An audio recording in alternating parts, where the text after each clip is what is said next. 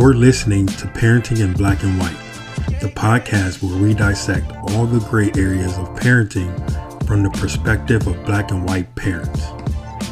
This is Candace. And this is Paula. And I'm Eric. This podcast is about children, not for children, and some of the topics might be inappropriate for some. Listener discretion is advised.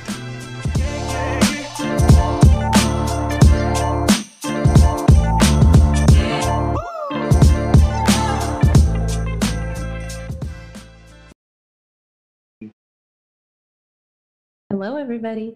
Welcome. Hello, hello. How are we doing? We are doing. We are doing. Welcome to our first episode. My name is Paula. And got Candace and Eric. Hello. Eric, you tell us what the podcast is called, since it was your idea to come up with this name. Yeah, it was my idea, wasn't it? The podcast is called Parenting in Black and White. And my idea was to have parenting perspectives, ideas, and thoughts from Black parent and white parent, and kind of be funny about the differences, and then uniquely educational about the similarity. Mm-hmm. So that was my plan. Sweet. Yeah. Yeah, I mean, we're here for it. Yeah, exactly. I mean, these are basically conversations that we have all the time amongst the three of us. And like, we just happened to meet on socials somehow, became friends and talk about life. I am that type of person that will just kind of randomly meet someone and start talking about like deep stuff, and people are like talking about the weather, you know, and it's found people that are just like that. So, yeah, so I think we're all very passionate about parenting and respectful parenting. And so I think it'll be really fun for you guys to get to hear us and get to hear these weird conversations that we have. We've done a couple lives together, and Instagram always kicks us out, or we have technical difficulties. Every time. And there's such good conversations, and like the people who are there are like, this is amazing, and it's all gone. So it's so weird. It's literally every time we've all done one, or each done one together. It's like ridiculous. Yeah. Instagram does not like us. So that's kind of what we're hoping to do. So this isn't meant to be like a how-to podcast if you're looking towards like learning how to parent. I mean, we might have tips for you, but the idea is more to discuss things and to provide different perspectives and just have good, deep, meaningful discussions. And I don't think we're not here to pretend to be the expert or to tell you what to do. Any advice that you get from here will definitely be used all the time. So take it and use it how you will, but don't blame us.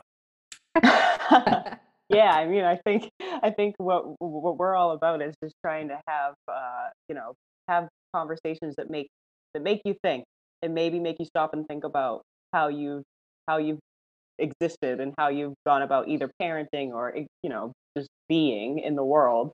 So that's what we usually talk about in our DM. Yeah. So and bringing it to you.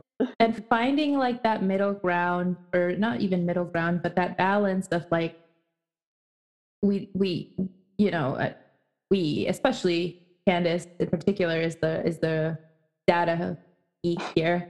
But Eric as well, you're big into research, and we'd like to look at evidence and what research says about parenting and different topics, and also looking at the nuance and looking at how does that fit with our cultural background and our lived experience. And I think that's what's missing in the parenting space, in the social media space. It's just, there's a lot of like, there's this right way to do things because this and this researcher said so. And it's like, and that's it.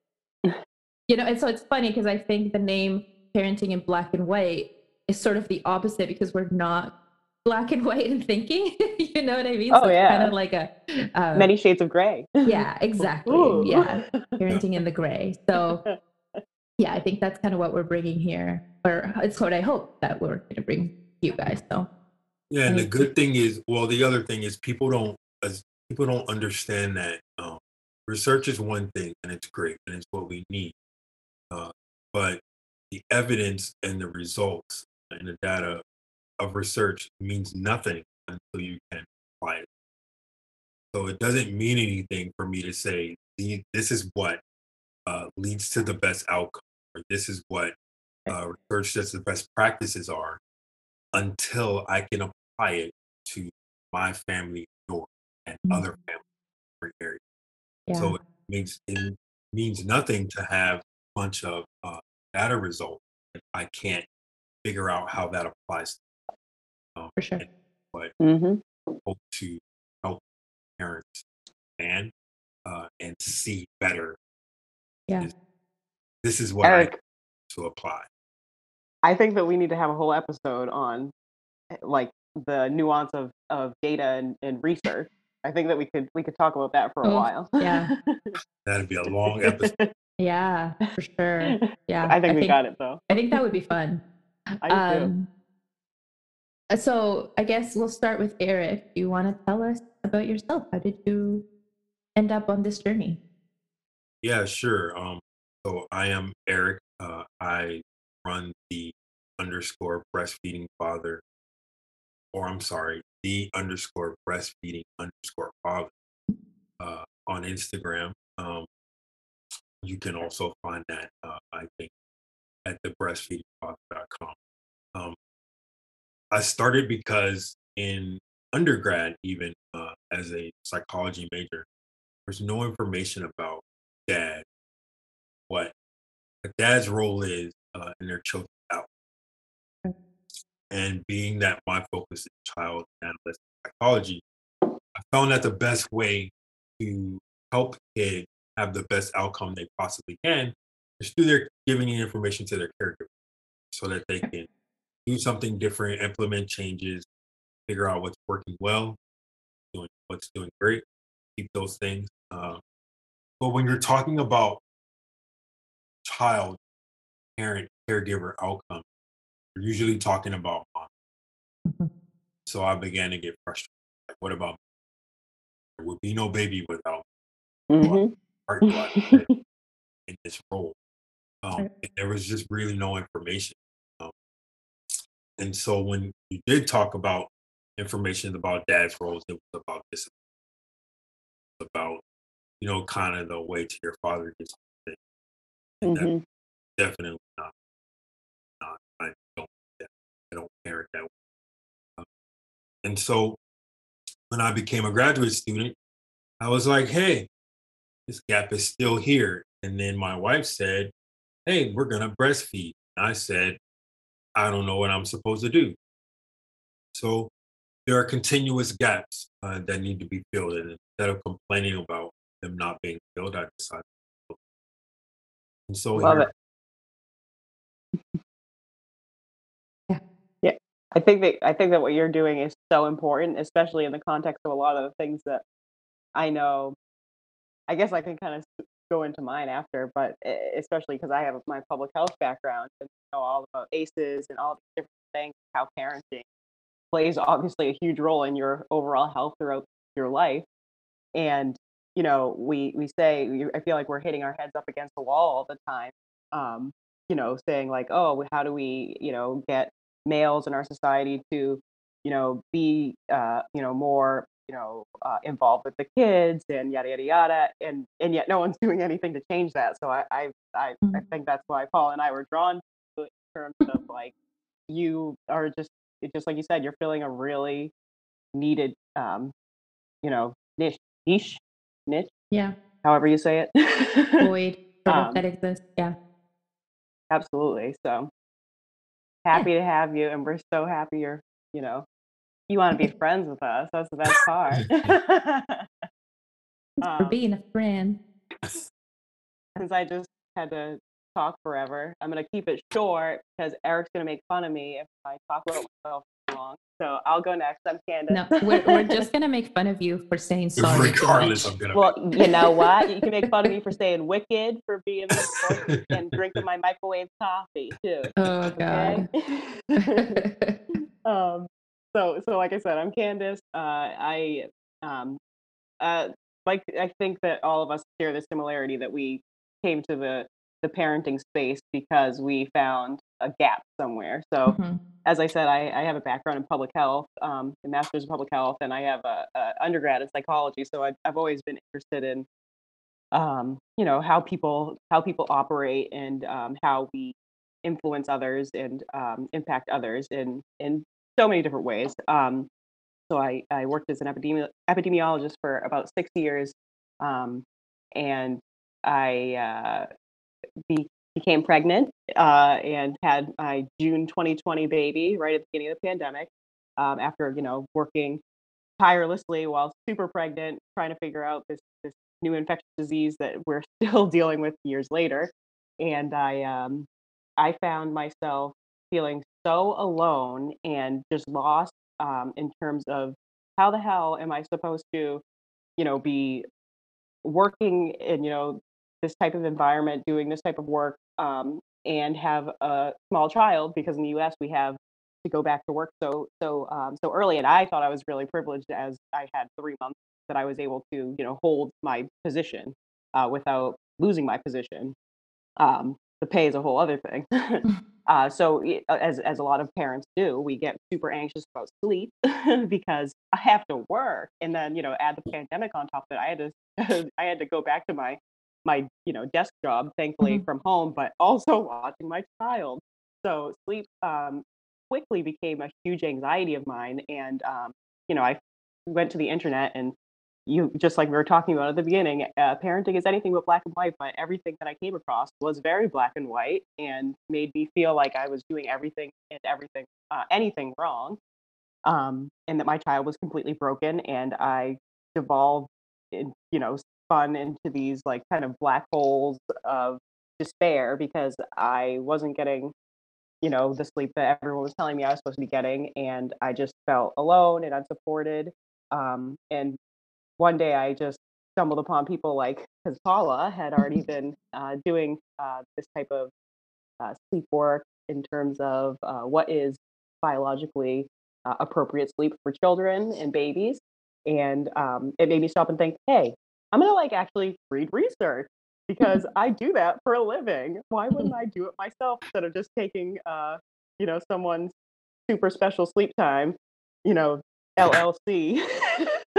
Like why am I just taking that like it's like the rules? Yeah. So but you shouldn't trust someone because they're the wife of a pediatrician? Jeez, oh my God. I think I have trauma from that experience, but we can maybe go on into that in another episode. But yeah, so that's what I decided, there's so many things that I've done in my career in terms of average childhood experiences and looking at family dynamics, looking at different social drivers of health, yada yada yada. So I started kind of putting all these things together, and I was like, I think that I could fill some sort of kind of gap in some of the literature, what is should be expected, what typical infant behavior you know is, and how we can help parents through it. Like instead of trying to think of like the societal context of things, because that's kind of similar to the work that I had been doing, but just with the parenting lens. So so that's kind of what drove me to the online space. And now I've evolved my stuff to more public health for parents. That's what I am trying to go for now in my shifting online presence. But yeah, and I found you guys, and we talk about this stuff all the time. So thanks for having me.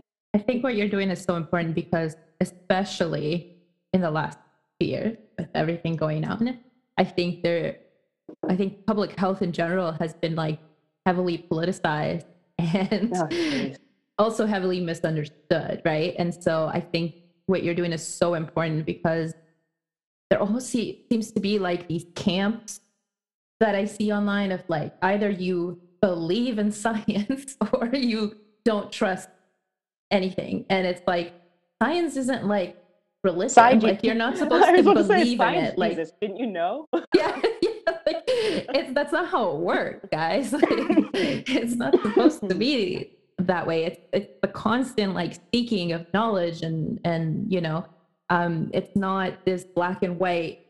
We found this to be true. Done. Like, we're done, right? That's the other thing that's super duper frustrating. As a scientist, even just social science, something is until it isn't. And that's literally the definition of theory.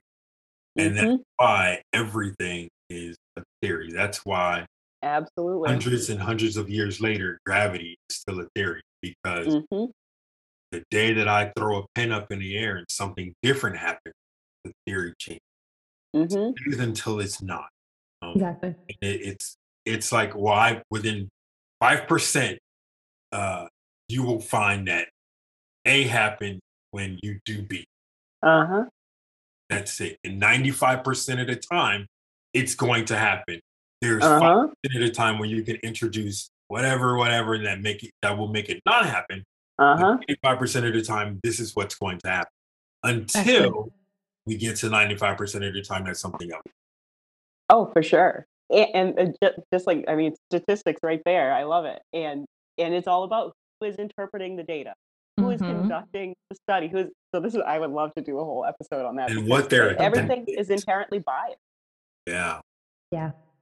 And you have to remember that all of these, like the way research is done, the way that, academic are run in general, like this all comes from one specific culture that tends to dominate the world, aka white supremacy, right? Like, you think about indigenous people who had passed on knowledge through stories and through family and elders, and it's a very different way in which they learned about the world, and yet they had so much wisdom, like so much understanding, and the way that they cared for the earth and whatnot. And so we look at these fields of study and we're like, hey, this is how everybody should see the world, because Western science said this, so therefore we're going to do this, apply this to every single person in the universe, where it doesn't work. Like, that's not how everybody, it just, we tend to see it as like, that's the only way. So, I could go on and on, but Paula, why don't you introduce yourself? Introduce yourself before we go into a whole yes. here. So my name is Paula. I don't have a fancy academic background like you guys. My background is as an early childhood educator. I always loved working with kids, and I went to school for ECE. I loved working with kids, but I love more than anything watching like parents interact with their kids. I always knew I wanted to somehow work with parents and families, because it's just fascinating to see how different parenting styles affect kids, how different, like the different outcomes that come from that. I guess a little bit sort of going further back on myself, my background's Chilean. I was 12 when I moved to Canada. I have that sort of background of being an immigrant as a preteen. I think that's a big thing that's impacted my life, because I had that culture shock of coming to Canada and being like, what? This is very different from how I was raised, and kids are very different from, what I know. And so there's that. And just in general, I'm always a very analytical person, just like to observe and think about things in different ways. And so, I worked in childcare for over 10 years. And then I became pregnant as well. Much like Candace, I went off and had issues with sleep as well. And not issues even, more like my kid wasn't even a bad sleeper, honestly. He was pretty okay. But I knew that I didn't want to sleep train him. And it was like the only narrative that was out there. It was like, you have to sleep train your baby. And I felt really alone in that. And at the same time, I was finding people who were like, just let it be, and just,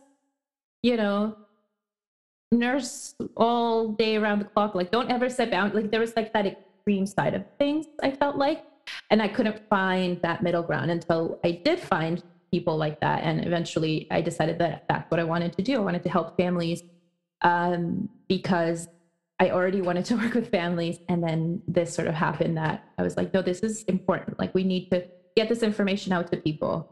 And the more I started to learn, the more I realized, wow, there's like no basis for any of this that we're pushing parents to do. And then sort of that's evolved into like me being online, and my main job is I help people with sleep, but I'm also known for being very outspoken about all kinds of stuff. And I always like to tie it back to, what does this mean about us as a culture? Like, it's so much more, I talk about sleep training and how I don't like sleep training. And a lot of times people are like, well, why do you care so much? Somebody like leaves the kid to cry. And I'm like, because it's not just about that one instance. It's about what led to that. Like, what led to us as a culture that we came to this place? What are the systems in place that are making us continue to devalue families, continue to push families to do this? So that I always kind of like to zoom out and look at the bigger picture. And and I think you guys get that. You guys get me. Yeah. So that's pretty much it. And I have a 3-year-old son. I guess we didn't introduce our kid. So yeah, I have a 3-year-old. 3-year-old. I kind of did. You had to just do some math with mine. Everybody. Yeah. June 2020 plus 2. Yeah. 2022. Yeah. Well, I guess I'm the most experienced parent here. Yes, you are. Knowledge and life experiences. I have a 9-year-old who will be 10. Oh, wow. Jeez. Wild. And I have an 18-month-old who will be 10 in January. Developing way too fast. One thing that I just thought about that I need to, I think, make clear is I am extremely petty. And so some days I wake up and I choose violence. So there are going to be some days on this podcast where I may be asked the question and you may not be able to take me serious. I'm hoping that you never take me serious because I'm always being. Just as an example, today in general, I've been getting corrected. I think this is the 3rd time I've been corrected about proper grammar and spelling. And it being the difference in British English and American. Oh yeah. Don't carry the way. Like, I don't care how you spell something. I'm not that much of an asshole. But at the same time, I'm going to make fun of you if you put a U in color or color. Like color. Like, I say that all the time. It's like color. And I'm like, you live in Canada now, Eric. Yeah, you're Canadian. No, I'm not. I'm not going to add letters to my words. I'm not going to ever say A. I'm not doing anything. Okay, now it's my mission in life to get you to say A. I will never.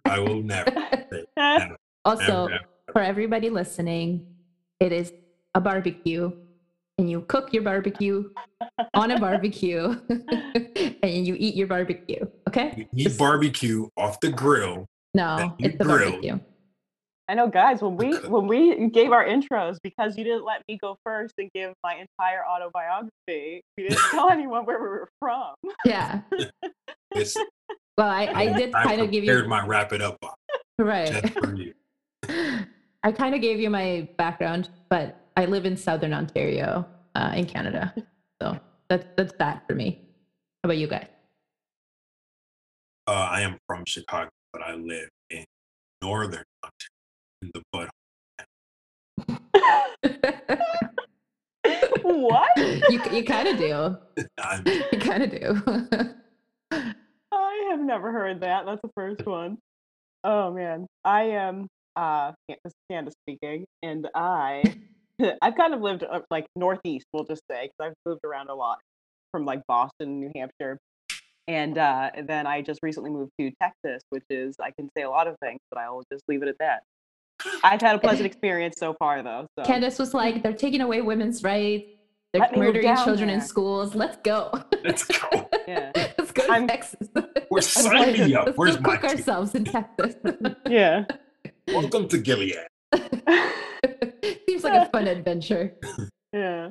I don't know. I have this like, maybe it's like a white savior complex or something where I'm like, maybe I can do some good. I can save the whole state. I was gonna say, you know how like you see people like you see viral videos of like someone going into a tiger's cage and it's never a black person. Obviously it's always a white guy because black people know better than to go into a tiger's cage, right? That's Candace right there. She's like the white guy that's like, let me go touch this tiger and hope it doesn't bite me. Yeah, well, I just figured, I know I'm like 99.9% sure I'm done having children. So we have to get, I mean, I'm not a TMI kind of person, but we're going to get some sort of birth control situation going on. I'm just going to say this and then point in the other room. I won't say it out loud. For everyone who's not watching, I did scissor movement. So anyway, yeah, so I don't know. I just feel like if I can at least have a couple more votes down here, and like, I mean, everyone I've been talking to has been, similar in values. Oh, he just came out here with his little scissors, so I guess he heard me. His door's open. My husband works from home, so.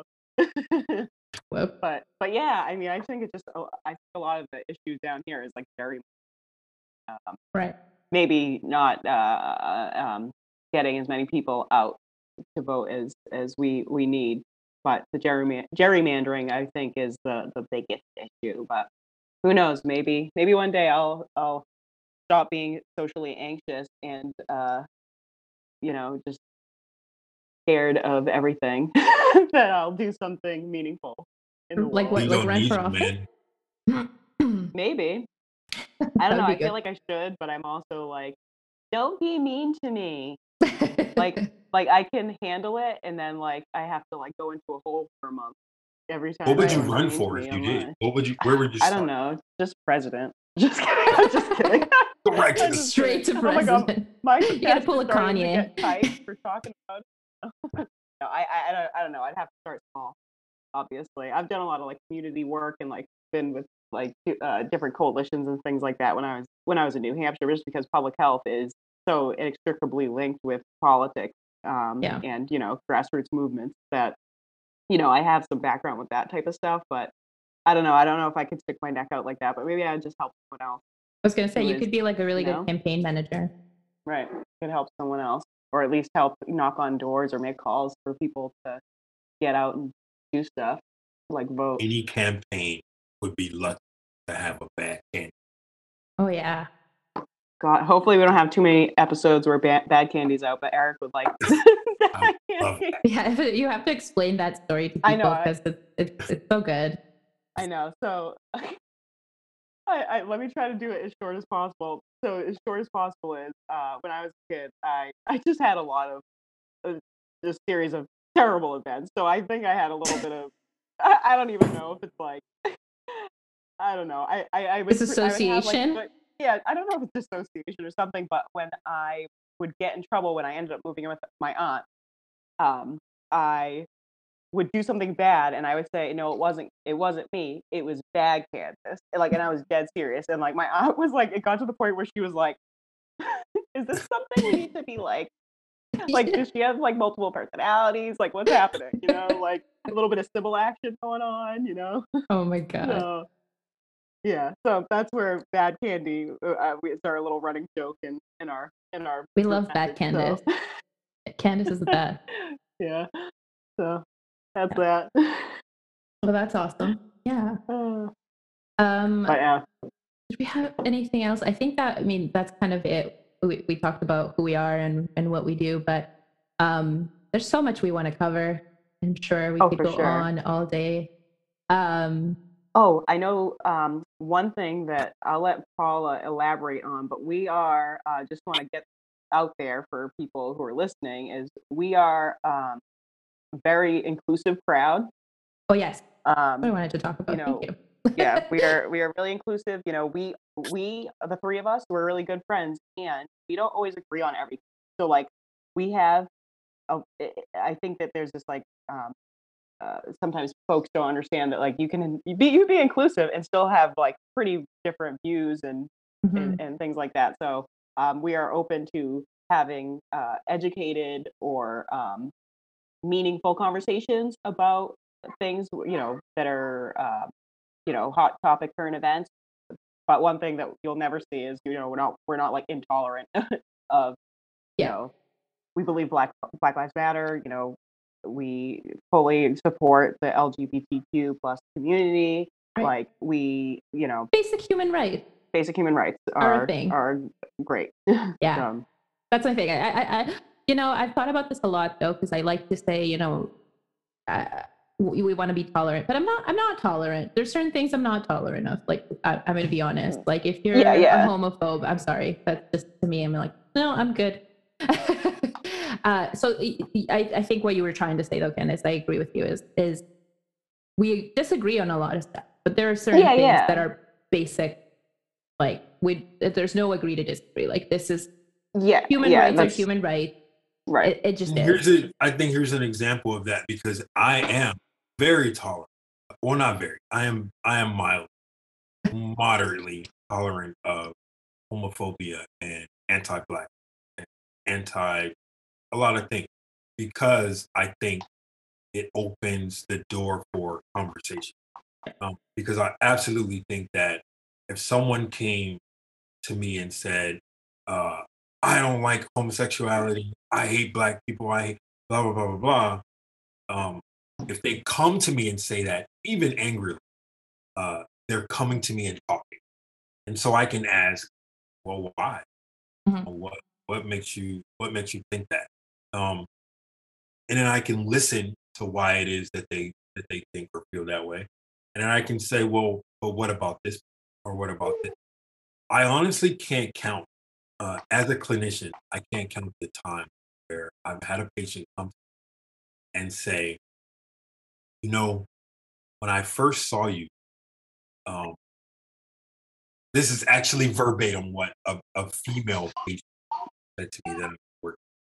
She said, when I first saw you, I thought you were going to hurt me because you were this big Black guy that I had never seen.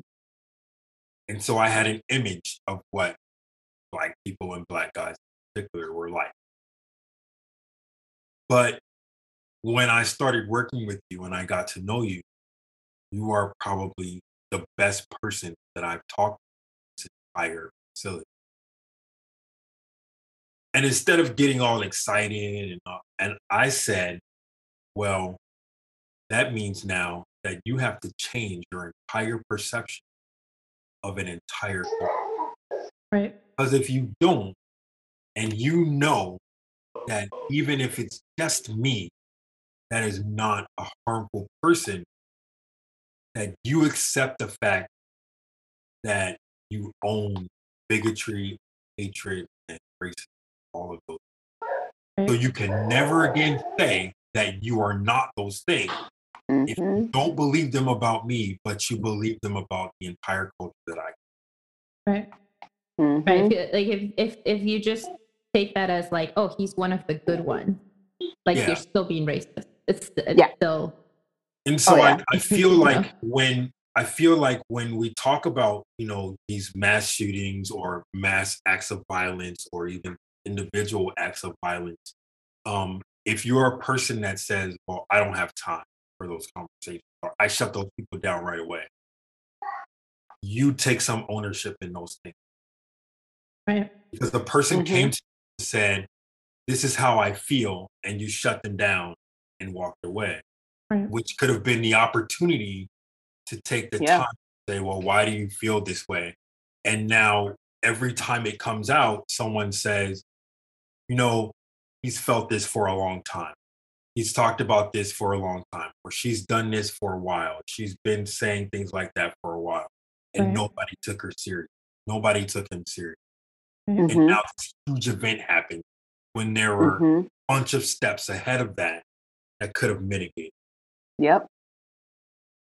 Yeah. So I don't like to say that I am intolerant of anyone in their viewpoints until I've heard them out and expressed my own viewpoint. Then if you continue after that, well, then Yeah, that's you fair. only talk for so long. I think it always depends on how it's done, and yeah. But Yeah. I can't turn you away immediately just because you're a racist piece of shit. Like Yeah. I take And responsibility. yeah, I agree with that because that's like a lot of what is my professional experience, especially. right. I've had, and I've brought that over, I think, into forward in life because I think that's good. Because I think that's exactly it, Eric. Is like like you have to try to hear people's concerns. You have to try to hear like what drives people to be able to deliver information in a way that maybe will finally land for them. Right. Um, because they might not have been able to understand why the way in which they operate is hurtful or damages people in some way, like whether it be economically or what have you. So thanks for saying that because I think that's where I think that we are pretty like that's we want the space to be engaging for you to like if you don't have the same viewpoint as us, maybe you will um, be able to find some sort of common ground by listening to the things that we Yeah, talk about. So sure. That makes sense. You can probably change my mind about something. Yeah, I Very think that we do a lot for we one do. another, honestly, Yeah, which that's is good fair. because you don't want to be an echo chamber, right? Yes, we are, but that's okay. Sometimes. But I agree. That's true. We want to be able to talk about things. I think again, like for me, it's not necessarily that I'm gonna like be shoot people away, but I think there's just some basic stuff that to me I just don't always have the time and energy for. If somebody is going to argue against Well, someone's rights, or you know what I mean, and it depends on how they deliver it too. and how Like to if they're deliver just it. like There's so much to it. automatically like Yeah. you know. Um, but we also, I mean, and that's a big part of what we talk about and acknowledge is that people have different backgrounds and experiences. And we talk about parenting, for example, like we're all, I would say, in this sort of respectful, gentle parenting space. And I think what happens a lot in these spaces is there's this sort of expectation of perfection. And we don't often talk about, it's not often talked about like how your childhood trauma and everything that comes with your life experiences affects your parenting. And it's huge, right? Like it's huge. And so for anybody who's had any kind of adverse childhood experiences, it is so much harder to raise your children with that kindness and respect if you didn't get it as a child. So FYI, if you're an American listener, 2/3 of you have had at least one. So one adverse childhood experience. So wild. just Yeah. something to keep in mind. I guess A lot of us have a lot of acknowledgement to do in order to move forward to reduce harm. Because again, just like Paula said, we're not gonna be perfect at all. It's impossible. No. Yeah. That's huge. And I like that word acknowledgement. And I think that's something else that I wanted to bring into this first episode is to talk about like our privileges and where we're coming from. I think we're all fairly financially stable. I mean, we have a home, food, all the things that we need, all our basic needs are met, but we have time to make a podcast that we're not getting paid for.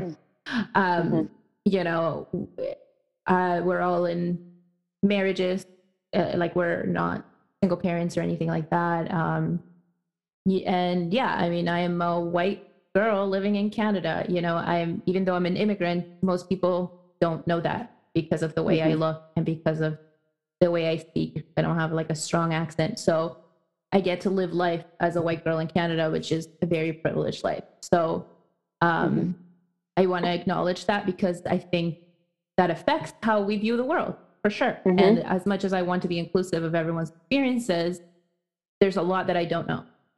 And I want to know, but there's a lot that I don't. So yeah, I'm just putting that up there. And don't think just because if you are watching us, because I'm Black, that I don't have privilege. I have a ton. I am very privileged to be incorrect that I Mm-hmm. am very, very privileged to be in the space that I currently am because, me and my wife made a decision on a whim to pick up and move to Canada. Mm-hmm. Mm-hmm. And I just did it. Like we decided on a date. We called our landlord and said we're breaking our lease. We're leaving now, Mm-hmm. and we did it. We packed up our stuff and left. So that in itself, very very. I am Mm-hmm. not ignorant to that. I am also a male, Mm-hmm. so that also affords a ton of privilege Right. that a lot of other people don't have. So I Mm-hmm. know that I have a lot more privileges than I was born with. I know that I have a Mm-hmm. ton more than my parents had. Right. Um, being a kid from the south side of Chicago in Inglewood, and currently uh, a few steps away from a PhD. Is, Mm-hmm. uh, so I that every, Absolutely. Yeah, thanks for sharing that. Yeah, and me being like the whitest of white in the parenting pod. Um, I the amount of privileges I have that I had no idea about until like a few years ago are like astounding to me. I'm sure we'll get into it in another episode if we talk about like adverse childhood experiences. I'm a white girl that I grew up right outside of Boston, and I had a really rough go with family life. Um, you know, and I used to think, I had it so bad. And I lived in a community where it was a majority Latino. And I, not until I was an adult did I realize like the amount of privilege that I held just in that I was a white girl. Like when shit hit the fan with my family, I was able to live with family. I was like placed, by the courts with another member of my family, Right. not put Taken into the away. foster care system. You know what I Right. mean? Like I wasn't taken away. Like there was so many things that I was able to like move it, like I said, with an aunt and uncle, and I was able to move to New Hampshire with, you know, I love the city, and it was like really hard for me. Like that afforded me a lot more privileges because, especially because New Hampshire's really white. So Mm-hmm. it's like, all the things that come with whiter areas. There's safer communities because people are allocating more money towards social services and resources in schools than they are throwing people in jail and Right.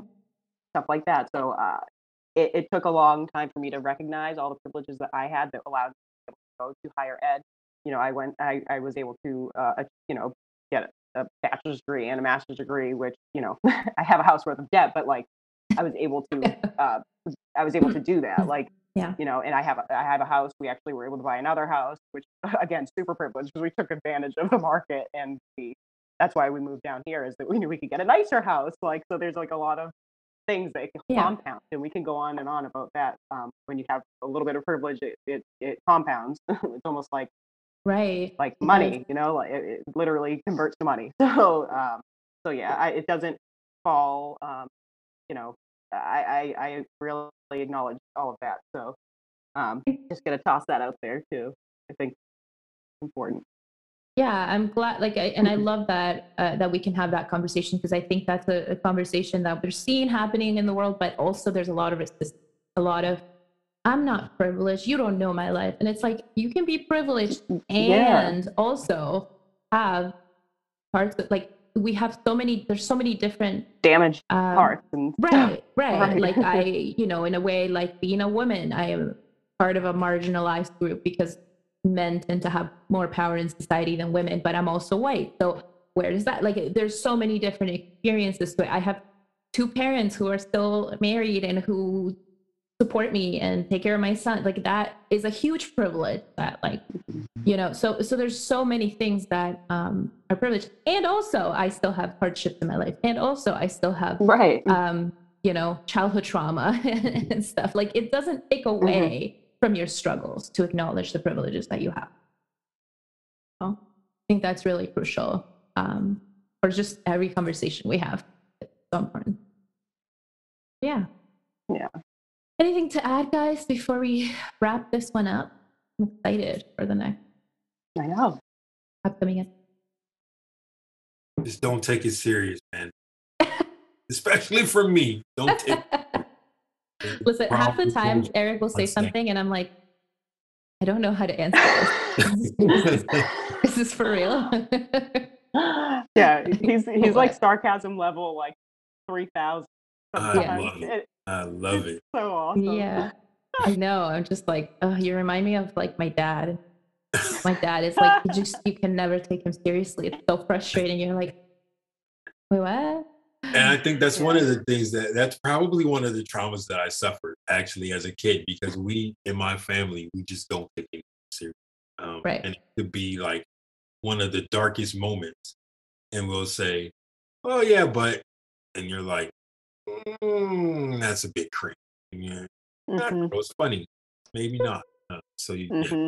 Yeah, my family's like that too. I think it's a bit of a way to cope.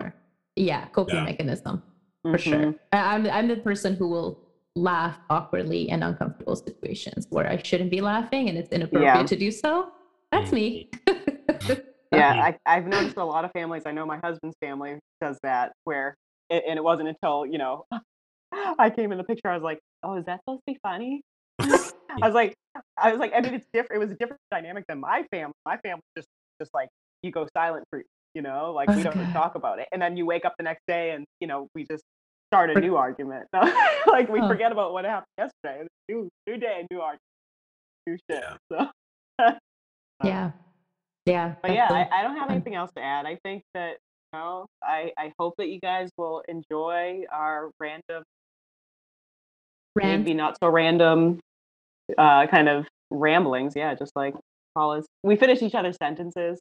I'm a super rambler, and I'm also super socially awkward. So we'll learn that here. Like you probably like sense and cut my social anxiety with a knife through the airwaves here. Oh my gosh, you're so funny. And you apologize too much? Sorry. Hey, I haven't even said sorry. No, you haven't. But you kind of apologized. I'm proud of you for that. You're apologizing by you just apologize for not apologizing. Yes. We should have like if you guys are listening and want a fun drinking game, drink every time. Yes, so sorry. She's laughing at me. You're not an alcoholic. You will be. Trust me. I have ADHD, so I will interrupt people, and I apologize. I'm better than I used to be, but sometimes I miss my social cues too. So, but we accept each other for flaws and. Some things might be a bit triggering to me. Sometimes I have PTSD from war. I'm also a military veteran. I guess I forgot to mention. I was gonna say you didn't say that. I'm like that's kind of important. Just a small part of your life. I'm retired military police officer in the United States Army, so I have a lot of combat experience. So I have PTSD, adjustment disorder, all kinds of stuff. So some things may trigger me sometimes if we're having a meaningful discussion and someone doesn't understand, doesn't get something, especially about military life. So yeah, I actually had a professor help. Yeah, because in the military, she was talking in general. She said in the military, you're just taught to, go kill and follow orders and be obedient. Instantly, instantly, like both shut her down and got her together real quick, and told her, no, I'm not just taught how to go kill people. That is not our job. We don't just go randomly blowing shit up. All those, but that's not our focus. And if you take a group of 10 guys and their leader is a piece of shit, well, they're not gonna follow. They're not gonna be obedient just random to anyone just because. You will have a very hard time. So I take very big offense to that. So sometimes I might get triggered by something, but be okay. I'm sure my darkness will come back shortly thereafter. Does bad Eric come out? Bad Eric does come out. Bad Eric, but then Bad Eric is like super educational all the time, like rah, in your face, trying to help you see the error of your ways. Yeah, and then usually Candace and I will try and talk you down. That's kind of usually what happens. You're like, "Can you believe this?" And we're like, "But wait, what about this?" We all have that, and I think that's important to have people who are capable, like feel comfortable enough to sort of tell you when you're, when you're or I mean, or just try to like help bridge the understanding gap. You know what I mean? Where it's like maybe both people aren't wrong. Mm-hmm. In some scenarios. In some scenarios, not most necessarily of the time. in that one particular. Right. I feel like I tend to be that person, but that probably says more about my upbringing as well for survival. Playing devil's advocate. But I work well in my work environment, so. Yeah. Well, it's good. It's good to have that. I mean, for sure, I've learned to see things differently by talking to you guys. So, I'm excited to have upcoming episodes. Oh, and that's the other thing I wanted to make sure I say before we leave is, we're all from home. We're all parents. You guys don't have childcare. I mean, you kind of have some help, Eric, because you have the grandparents around to help. I've got Daniel Tiger. Candace has TV. My son is in childcare. But anyways, the point is that we don't want to make a promise to be consistent with episodes that we can't keep, because I just think that would be disingenuous. And I think it's important, like in this day and age, we can be more flexible. And so, we'll try to put out episodes as often as we can, because we're enjoying this. So this is fun. But it's also not our job. Like, we don't get paid for it. And as you know, sometimes you have to prioritize things that you get paid for. So I just want to be honest about that for people listening, that, we're not going to be able to make a promise about that, at least not for now. If you guys listen a lot and share with your friends and write us some reviews, and we can eventually, get to a better place where we have a bigger community, that would be awesome. Yeah, we can have some like paid support. That would be great. I think that would be my goal. If I could like pay somebody like a good salary, to take care of like editing for us and all this stuff that takes a lot of work that people don't realize behind the scenes, that would be awesome. Right. And speaking of getting paid, we will definitely be plugging our venture so that you guys can support those and sure, be a part of even our individual. Help us monetize the things that we are bringing out. Sure.